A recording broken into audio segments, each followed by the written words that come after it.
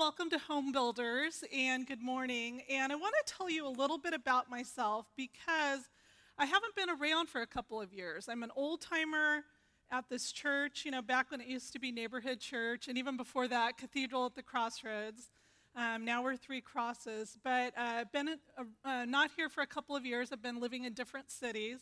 And so a lot of you I know, but a lot of you I don't know or I haven't met yet. So I just thought I'd tell you a little bit about myself. I'm a super curious person, so I always like to know people's background a little bit. So I thought I'd tell you a little bit. So a little bit about me. I grew up here in Hayward and Castro Valley.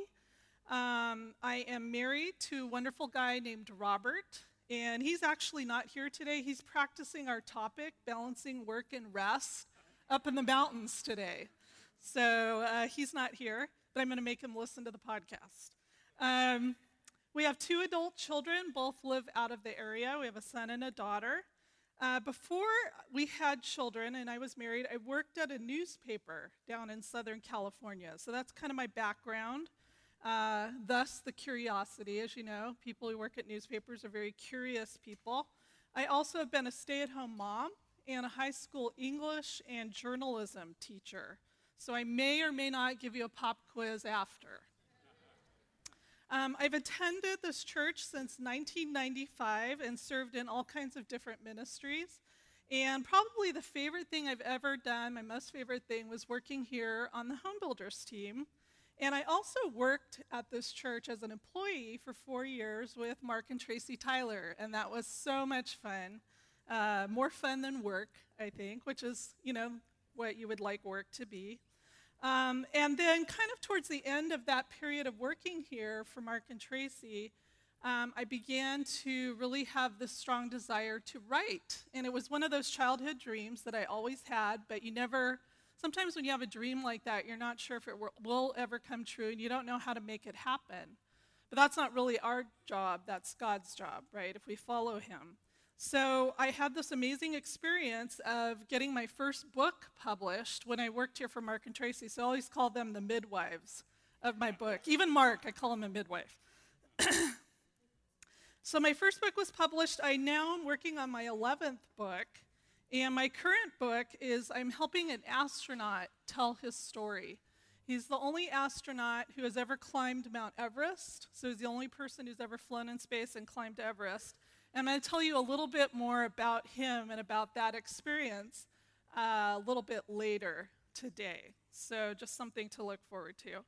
And then as a writer, I'm a full-time writer now, so I work hard, as all of us do. Everyone in this room does.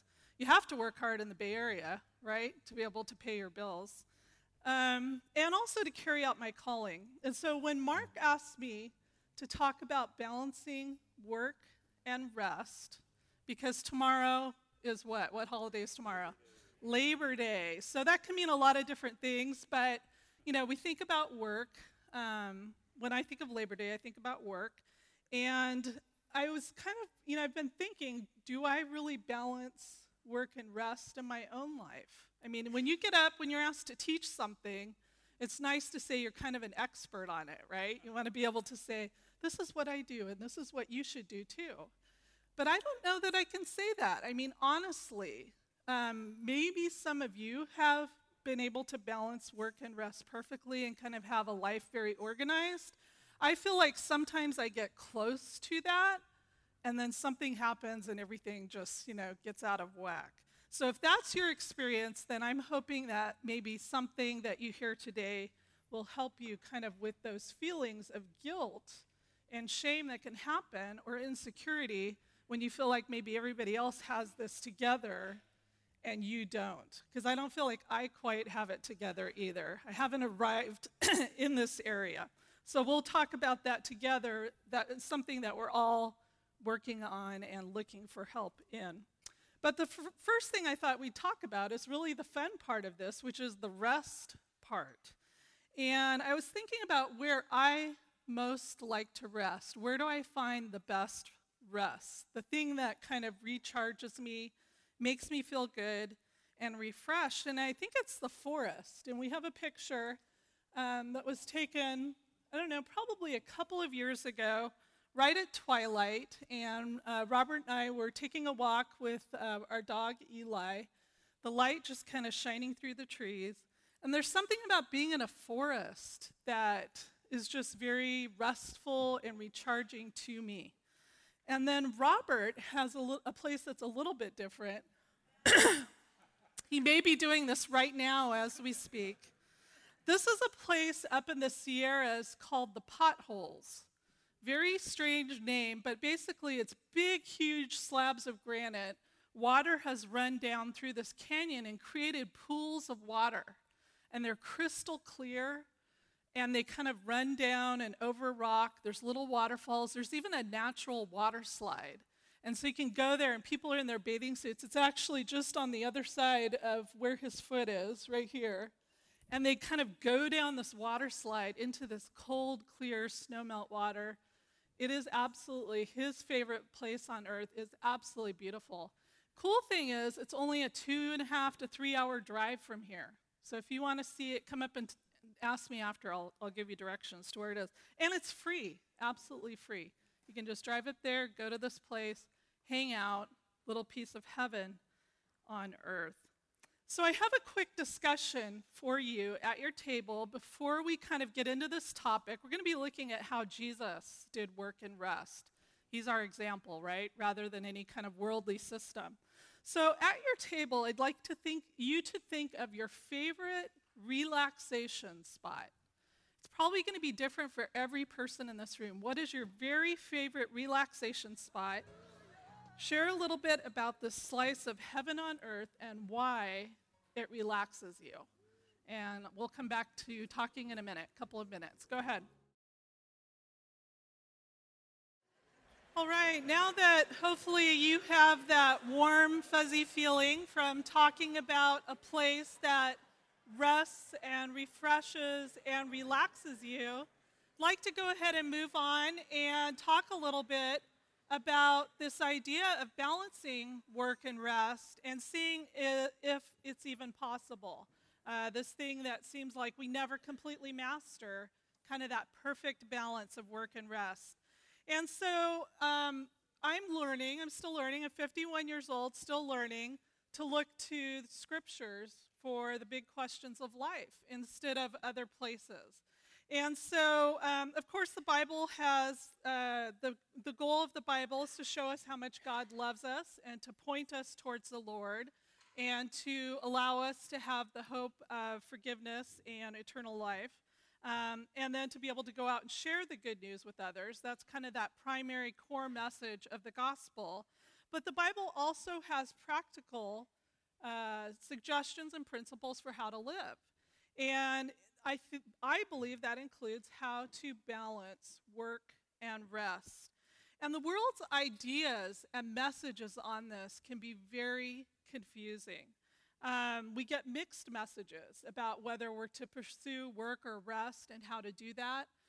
My husband is a manager at his work, and he has talked about how younger people, kind of what we would call the millennial generation, seem to live a little bit more for recreation. You know, they kind of live for the weekend. The greatest generation, our grandparents, and in some cases our parents, seem to live almost for work, very hard workers. Kind of seems to swing back and forth, and it can be a little confusing. What is, the way that we should live? And my friend Tracy always says we live in an upside-down world. So how do we make sense of something like balancing work and rest? So some of the experts in the world suggest that we set goals. I think that's a good thing. They tell us to set daily, weekly, monthly, annual goals, even life goals. There are coaches that we can consult to kind of help us with balancing work and rest. Some people have life coaches. Some people have business coaches. Some people will do it kind of more casually with a friend or an accountability partner. And then there are seminars and workshops. Have you ever seen those or been to one of those? There'll be people who say, I have the secrets for living the perfect life and being productive and being happy and having all the recreational time that you want. There's a guy named Tim Ferriss. Have you heard of him? He's a kind of a self-proclaimed expert, a very kind of a charismatic speaker, and he has a book called The 4-Hour Work Week. Have you heard of that? What a concept, huh? So that book says huge bestseller. You can see why. Just the title alone. Most of us would spend $10 or $15 to figure out how to have a 4-hour work week. I think a 40-hour work week would be a nice goal for a lot of us, as we have to work longer. But his idea is that you start your own business, you figure out how to make it a success, you work for 4 hours, and then the rest of your week is vacation and learning and kickboxing and, going on dates and just doing all these wonderful things. It's kind of funny, though, because I know how much goes into writing and marketing a book. I can guarantee you he worked a whole lot more than 4 hours a week getting this book out in the market. But how confusing is that when someone's telling us we can do it, and you should do it, and I do it, and why can't you do it? I mean, what a burden to lay on us. There are productivity experts who have methods and approaches and spreadsheets. There's wearable electronics that track you and kind of tell you when you can be most productive. There are blogs and apps and planners and podcasts and webinars. And all of them have a special method that they want us to follow. And it goes on and on. The latest one I saw, and I think it was in a class at church, and it was a great diagram. It was a wagon wheel, and in the center was Christ, because Christ needs to be at the center of all of our lives. That's what makes sense, and that's what, makes for a happy life. And then each of the spokes was an area of your life. So finances, friends, marriage, children, work. And then the idea is to keep all of those things balanced with Christ at the center. And it's a beautiful diagram. Unfortunately, it doesn't always work that way. Because what happens? I mean, you get everything in balance, and what happens? You have a money problem. A child has an issue. You get ill, or someone in your family gets ill, and all of a sudden, it's like when you get a flat tire and you're moving forward and everything is just out of sync and you've lost that balance. And you wonder if you're ever going to get it back. So I would suggest that these methods set us up for failure because it's very hard to maintain these things over a long period of time because life happens. Michael Hyatt, who's a very well-known podcaster and speaker and writer on this subject, says that in the average life, you're either in a crisis, coming out of a crisis, or about to go into a crisis. And that's kind of true, right? Like, we're always waiting for life to just even out and just get kind of boring because it's just so wonderful and you're only working 4 hours a week. But that's not reality.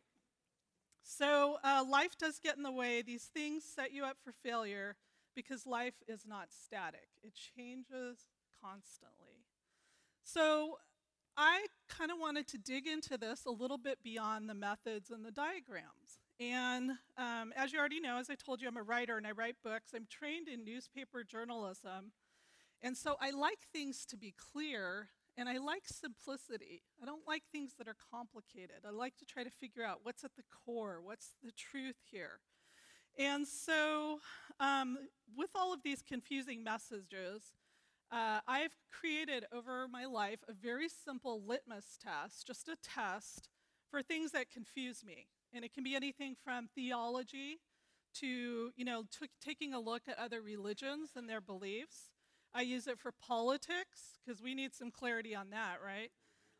Social issues can be very confusing for a Christ follower. Cultural questions.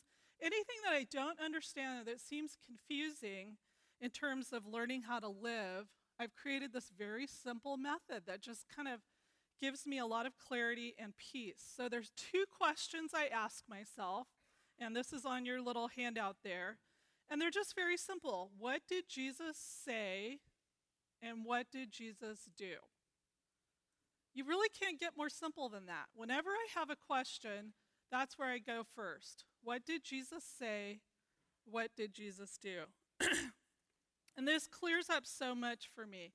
It's not that Jesus talked about every single question that I'm going to have or face today, but generally looking at his life, what he said and what he did, I can kind of, begin to figure out how would Jesus approach this problem? How would he have me approach this problem? and it really clears up a whole lot of confusion for me. So I want to apply my little two-part method here to this idea of work and rest and balancing these two. What did Jesus say and what did he do in regards to work and rest? So we're going to turn to what he said first, and we're going to look at Matthew 11, 28 through 30. This is in the Message version. I use that a lot because it gives me a fresh look at Scripture. I grew up on King James, and so using a different translation kind of helps me with a fresh view of Jesus' words. So let me read a little bit to you. Matthew 11, 28 through 30. And Jesus says, "Are you tired? Are you worn out? Are you burned out on religion? Come to me. Get away with me, and you'll recover your life. I'll show you how to take a real rest. Walk with me and work with me. Watch how I do it. Learn the unforced rhythms of grace. I won't lay anything heavy or ill-fitting on you. Keep company with me, and you'll learn to live freely and lightly." Doesn't that sound better than following somebody's crazy method? So here's a principle for you. Often the world's systems and answers don't work for how God wants us to live.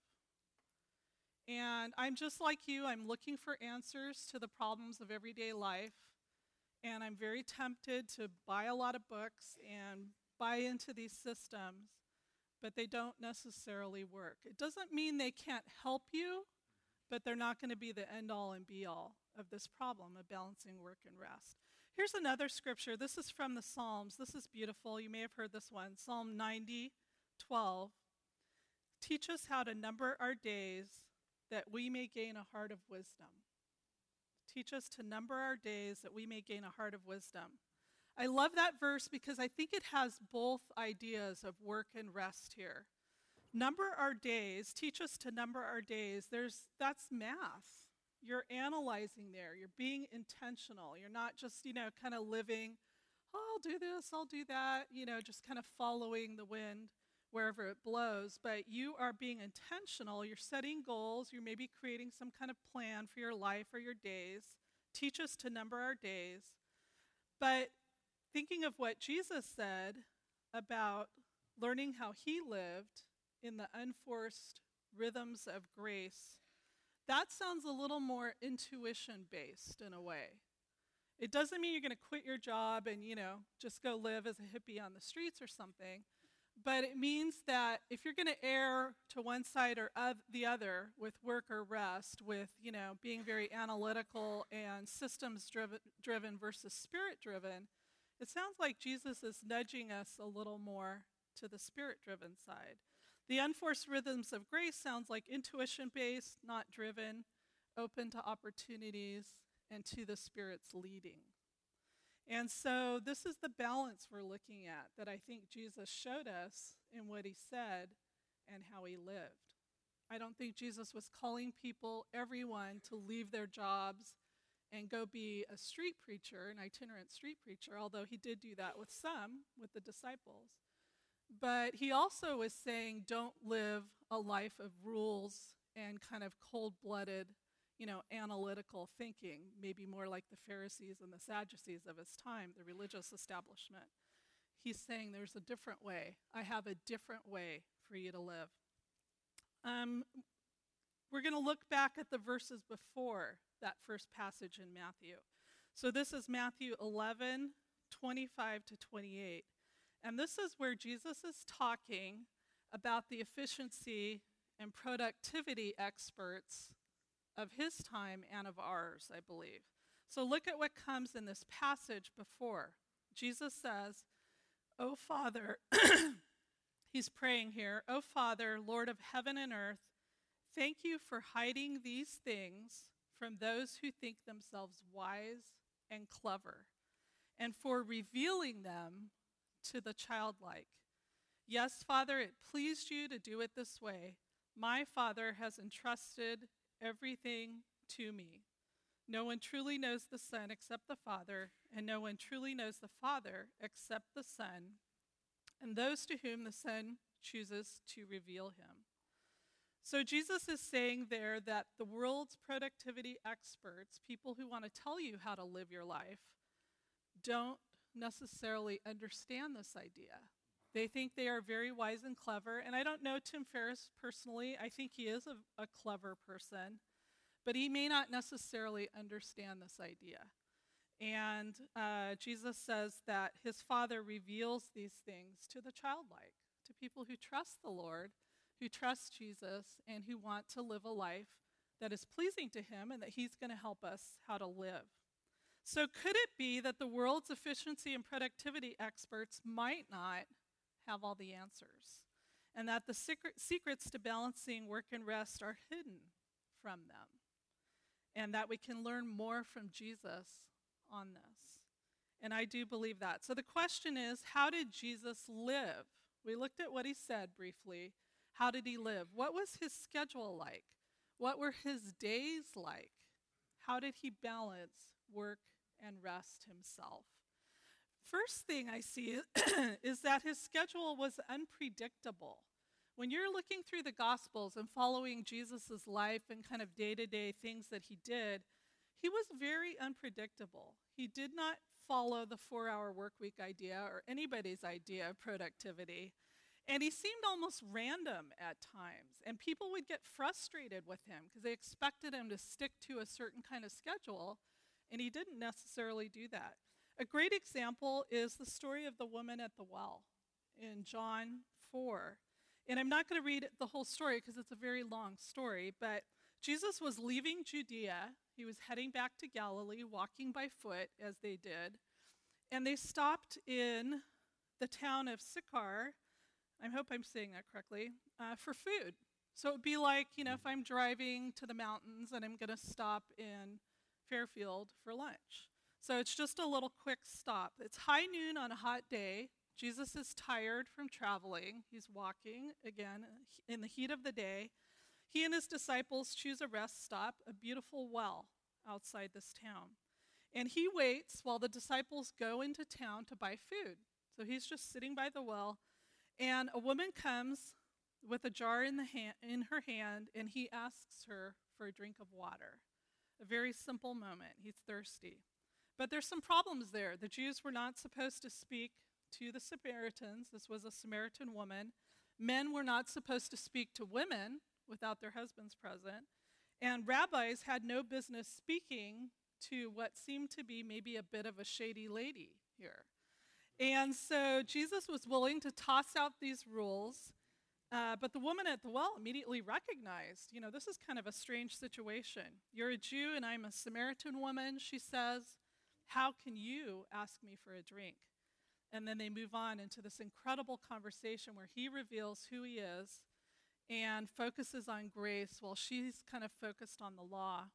The result is a long conversation, unprecedented, scandalized the disciples when they came back. She is saved. She runs to her town. She tells the whole town what's going on. Many others are saved too. Jesus ends up staying there for 2 days.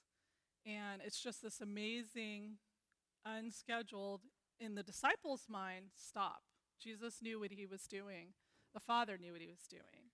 So he was very unscheduled sometimes in things that he did, according to what people who were observing him or who around him thought.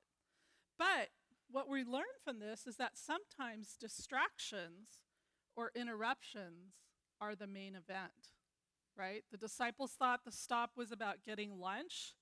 Jesus knew this stop was about this woman and about this entire town. So sometimes distractions or interruptions are the main event. But how do you know when that's the case? How do you know when the distraction is the main event? The next thing I see is that Jesus asked God for direction. He asked God for direction. I want to show you this book I've been reading. It just came out. It's by a friend of mine. It's called Moments and Days. I don't have it up on the PowerPoint. It's by a writer named Michelle Van Loon, like the bird, Loon, Moments and Days. And it's called How Our Holy Celebrations Shape Our Faith. And she talks there, she's Jewish, a Messianic Jew. She talks about the Jewish calendar of the celebrations and holidays, and then the Christian calendar. But something that I read in there really struck me, and I realized I don't do it. And she said that she has learned to pray over her calendar. And to me, it's like my calendar is almost like this earthly, tangible, nuts and bolts paper thing that I do to stay organized, so people don't get mad at me, right, when I miss deadlines or forget something, a birthday. But she not only prays over her calendar, she prays before she ever works with her calendar. So when you're looking at your calendar, trying to figure out what you're going to do, when you're going to have time for this or that, you're working on business things, someone's asking you to do something, she's learned to pray over her calendar and to pray before she works with her calendar. Not only to change your schedule, but to follow God's leading in your everyday events. So Jesus asked God for direction. I think that Jesus talked about that in John 5:19. It was right after a healing, and Jewish leaders began harassing Jesus for breaking the Sabbath rules. Remember those stories, how Jesus would heal somebody, or the disciples would, pick some food on the Sabbath, and they would get in trouble. And Jesus explains how he's deviating from the schedule and why. He says, I tell you the truth, the Son can do nothing by himself. He does only what he sees the Father doing. Whatever the Father does, the Son also does, for the Father loves the Son and shows him everything he's doing. So Jesus, because he's fully God and fully man, understands as he's walking through life what the Father wants him to do. So he is doing what God asks him to do, not following a schedule set by himself or by others. We are not Jesus, but we're called to live like Jesus. So I think it's a worthwhile and honest goal to try to live like that. What does the Father want us to do in our daily life and with our schedule? Jesus also prayed for direction many times. A notable one is right before he picked the disciples. He was going to pick the 12 people who were going to live with him for 3 years and who he was going to train to carry on his work and to start the church, or to carry on the church's mission. Jesus started the church. In Luke 6:12, one day Jesus went up on a mountain to pray, and he prayed to God all night. The next day, at daybreak, he called together all of his disciples, so a group of people, and chose 12 of them to be apostles. So before he made this big decision, even though he's God, he went and talked to God the night before, and then he called those apostles the next day. He named them. So praying over your calendar, praying over your decisions. Not only did Jesus change his schedule or change his decisions, make his decisions based on the Father's will, but he even changed careers as God directed. He changed careers as God directed. Jesus was a carpenter in his early life, like his stepfather Joseph. And a carpenter doesn't necessarily mean a person who does what we would think of as a carpenter, not necessarily building houses. It means he could have been a construction worker doing any kind of construction work. He could have been making cabinets or furniture. We do know he was some sort of craftsman. So for the majority of his life, he was a working man.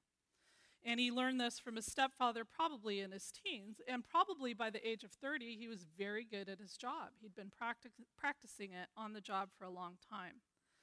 But then it was time to change careers for him. He was baptized, the Holy Spirit descended on him, a voice came from heaven, "You are my beloved Son, in you I am well pleased," and Jesus began his ministry. Don't you imagine this must have been a little confusing to his family and to his friends and to his community? They had Jesus pegged. I mean, they knew there was something special about him. There were stories probably circulating about strange events surrounding his birth and, what happened when he was at the temple as a young boy. But he was just part of the community like everyone else, working, resting, having friends. And all of a sudden, he changes careers. He leaves a stable job. He leaves his paycheck, however that worked out for him. And he becomes a traveling rabbi with nothing to his name. He had no money and no house to live in, no permanent home. So it seems like he kind of went backwards career-wise. But we know, looking back and having the scriptures to read, that he was diverted into far more important business that affects us today because he sacrificed his life for us. I've been through a career change too. I was a high school teacher, I worked here at the church, and then I became a writer. And it's, a scary thing to do. But sometimes it's important to listen to the Spirit's leading and to follow what he wants us to do rather than what might make a lot of sense to those around us. And so I have a discussion question for you. As you're looking back over these first three ideas, do you prefer a predictable schedule? Are you more of a person who likes to have a plan in place? You're more analytical? Or do you like to fly by the seat of your pants and kind of follow wherever the wind blows? Take a couple of minutes and talk about that around your table. Okay, I'm guessing that you either fall probably a little more on the side of liking predictability and liking kind of a schedule that's set in stone, or you might fall more to the side of, just being able to kind of intuitively follow what you would like to do that day. It seems like most of us fall one way or the other. I think Jesus lived this out in perfect balance, and that's why it's so wonderful to kind of see how he did that. Now we're going to look at a little bit about how he did rest. So we've kind of looked more at work. How did Jesus rest? And what I see from looking at scriptures is that he rested both alone and with friends. And I think, again, probably we kind of fall more towards one or the other. If you're more of an introvert, you might maybe prefer to rest alone and kind of have time to yourself. If you're more of an extrovert, you like to hang out with your friends, and that's, more restful to you and fun. Jesus did both. I see in Mark 6:30 through 32, the apostles had returned to Jesus. They'd been working hard in this little passage, and he says to them, "Come away with me to a desolate place and rest a while." And it's kind of like the first men's retreat that ever happened. Come away by yourselves to a desolate place and rest a while. For many were coming and going, and they had no leisure even to eat. They were working so hard. You ever skip meals when you work really hard? It's like you don't even stop to eat lunch or something. Many were coming and going. They had no leisure even to eat, and they went away in the boat to a desolate place by themselves. They're kind of being set apart. Jesus is with them, and they're spending that time to rest and recharge. Another thing I see about Jesus during his resting time is that he spent it in nature. He was out in nature. He wasn't at home on the couch watching TV, although there's nothing wrong with that. He wasn't in a university reading scrolls and improving his mind.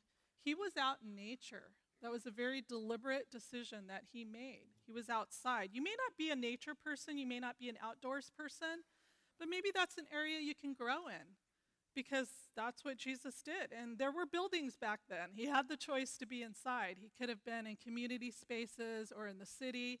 He chose to go out into nature. He grew up in a beautiful place called Nazareth in the hills of Galilee, kind of like the foothills around here. He spent time in the wilderness at times, out in the desert or just the wilderness. No people. He was on the Sea of Galilee at times. Some of you love to be out on the water in boats. It's very restful, very beautiful. And I got to go see the Sea of Galilee when Mark took us there, and it reminds me a lot of Tahoe. If you've ever been up to Lake Tahoe, just being out on the water, just seeing the water, the hills around it, it's just gorgeous. Jesus was in the countryside often. He was in gardens. And if you think back to how the world began, where people first existed, was in a garden that God planted, the Garden of Eden. It's a beautiful place, paradise. And in the Old Testament, God calls Israel his personal garden. It's his garden. He loves it. He loves the outdoors. Science is kind of catching up to Scripture and showing us that being in nature or even viewing scenes of nature reduces anger, fear, stress, and increases pleasant feelings. They're even saying that it reduces mortality. So if you spend more time in nature, you will probably be happier and live longer. Just that detail alone. Nature soothes, heals, and restores.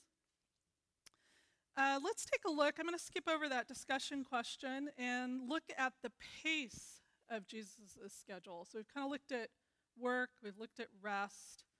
How did he pace his schedule? And as we kind of mentioned before, he allowed interruptions to his schedule. His timing was different than many people expected. And there are so many examples of this throughout Scripture, from the woman who was bleeding, who had been ill for a long time, who grabbed his robe in desperation, looking for healing. He stopped, he talked to her. Or when he talked to Zacchaeus in the tree, there was this big group of people. Jesus goes over to the sycamore tree, talks to Zacchaeus. He allowed interruptions to his schedule. So his schedule was not something that flowed necessarily, looking at it from the outside. It was something where he's moving quickly, he slows down, he stops. He moves quickly, he slows down, he stops. He allowed interruptions. What I take from that is that Jesus did not serve his calendar. Jesus did not serve his calendar, because your calendar can become like a slave master. It can become something where you're always trying to catch up, you're always trying to fill it, you're always trying to check off all your to-dos, and you can never do it all. And it's, not a perfect world. So Jesus did not serve his calendar. There were times when he did not heal people. He had to move on and do something else. He was on a different mission. There were people who wanted to be healed, and not everyone got their wish of physical healing from Jesus. And the best example I can remember or think of for this is when Lazarus was ill. Lazarus was one of Jesus' best friends on this earth. He was the brother of Mary and Martha. He was sick. He was dying. This is a time, when someone's dying, we call in friends and family. Come as fast as you can. Please come. Jesus was called, and he delayed, and he got there late. Lazarus had passed away. And Jesus arrived, and everybody was a little, wondering what was going on, a little angry with him. He cried at the grave, and then he called Lazarus forth. And so his timing was perfect. He knew what he was doing, even though he appeared to be late to others. I think the principle that I see in Jesus' life is that he lived in the moment and eternity at the same time. He lived in the moment and eternity at the same time. I think it's important to remember that calendars are earthly and that God's timing and schedule are different. So how do we clue into that? How do we know what God's timing is and what his schedule is? How do we know to move beyond this earthly calendar that sometimes seems like a slave master? And that's where I want to talk to you a little bit about this astronaut that I've been working with. I think this is a great illustration of this idea, because I think that how you know what calendar you should be following, how to resolve this tension of work and rest, is to walk more closely with the Lord. And this is something I've heard about since I was a little kid. And I remember as a little kid, people talking about walking with God. And as a little kid, you think about, okay, I'm supposed to hold hands with God and kind of walk with him. But as you grow up, as I grew up, I remember wondering, what does it mean to walk with God? I don't get that. Remember, I'm a journalist. I'm trying to make it simple and clear. What does that mean to walk with God? And I think very simply, it means to get to know him better so that you can hear his voice and so that he can direct your steps. And that's a whole nother thing to talk about, how to get to that point. But let me tell you about the astronaut and what he does with spacewalking, because to me it kind of helps me understand this idea of walking with God. So back a couple of months ago, I went with the astronaut, his name is Scott Parazynski, to Houston, where NASA is based. And he was an astronaut for many years. He did 5 space shuttle missions and 7 spacewalks. He's kind of the Jedi of spacewalkers, is what he's called. He was just inducted into the Astronaut Hall of Fame. And he took me to this place called the NBL, or the Neutral Buoyancy Laboratory. And this is what they wear inside the lab. They wear a full-on spacesuit like an astronaut would wear on a spacewalk. Everything authentic to what they're going to do in space. And then they use this gigantic swimming pool. And let's hold here for a minute. It's the largest swimming pool in the world. It's 40 feet deep. I don't know how many gallons it holds. And I remember walking into this place with him, and there were divers in the water, and they were just getting out of the water, all these kind of Navy SEAL guys. And as they're climbing out, the water was cloudy, and so all I could see is this giant pool. And then all of a sudden, as they climbed out and they dumped off all their gear, the water cleared, and inside the pool is a space station. So this is a 2-scale replica of the International Space Station, down to every nut and bolt on the space station. It's completely authentic. The only thing it does not include is the solar sails. So the space station, if you've seen a diagram, it has these big sails that are orange, and they have solar panels, and that's what powers the space station. But everything else is completely authentic. So what they do is they put on these space suits, they climb down inside the pool, and then they have a bunch of Navy divers around them to keep them safe. And then they begin to practice and work and carry out the missions that they're going to do in space, over and over and over and over. They have a list. This is what you're going to be doing today. You're going to be moving this. You're going to be tightening these bolts. You're going to be untightening these and moving it somewhere else. And they have a list to carry out. There's a lot of repetition. There's a lot of visualization of the tasks that happened before. And I'm sure you can guess this, it's extremely difficult. Physically, it's a huge challenge because they're inside this big, bulky suit. It's pressurized, and even just moving, it's like, maybe you're in cement or something. It's just very, very difficult. The reason they train in the pool is because it replicates zero gravity in space. So they're trying to see what's this like as my body's trying to float around and I'm trying to get this work done. And what I learned from Scott as he kind of talked about this is that the more you do it, the more comfortable you get with it. And he said it began to feel like my second skin, like I was at home in this gigantic training pool on the space station, in a spacesuit, wearing a space diaper, because they can't just take the suit off and go to the bathroom when they have to, not being able to eat and drink, carrying out these difficult tasks, wearing this helmet, oxygen piped in. It's dangerous. That's why the divers are there. If the suit springs a leak, you're in deep trouble. And he said, I began to feel very, very comfortable. There's another slide I want to show you. This is kind of the control center for the pool. And there's a guy who's directing you. So the guy with no hair there, the bald guy, is directing the divers. He's directing the astronauts. They've got all these screens where he can see what's going on. It was really fun because Scott was able to talk to them and kind of surprise them. They didn't expect him. And next slide. This is more of a view from the top, looking down at the space station. There's a diver right there, and there are astronauts in there, but you can't quite see it. And so it's just an amazing experience. Lots of work. They do this for years, typically. They train for a year or two before they go out on a mission and do a spacewalk. But once they have put in the work and practiced and been directed and done this until it's like you're home, until the suit feels like a second skin, then they get the reward. And this is Scott when he was up in what's called the Vomit Comet, which is the plane that goes up and does these huge dives, and they get a few minutes of weightlessness and training. And look, can you imagine that feeling? The joy, kind of the sensation of weightlessness. You're flying. It's like your body has no weight. He said it's an amazing feeling. And then once you've been through this part of the training, then you get to go to space.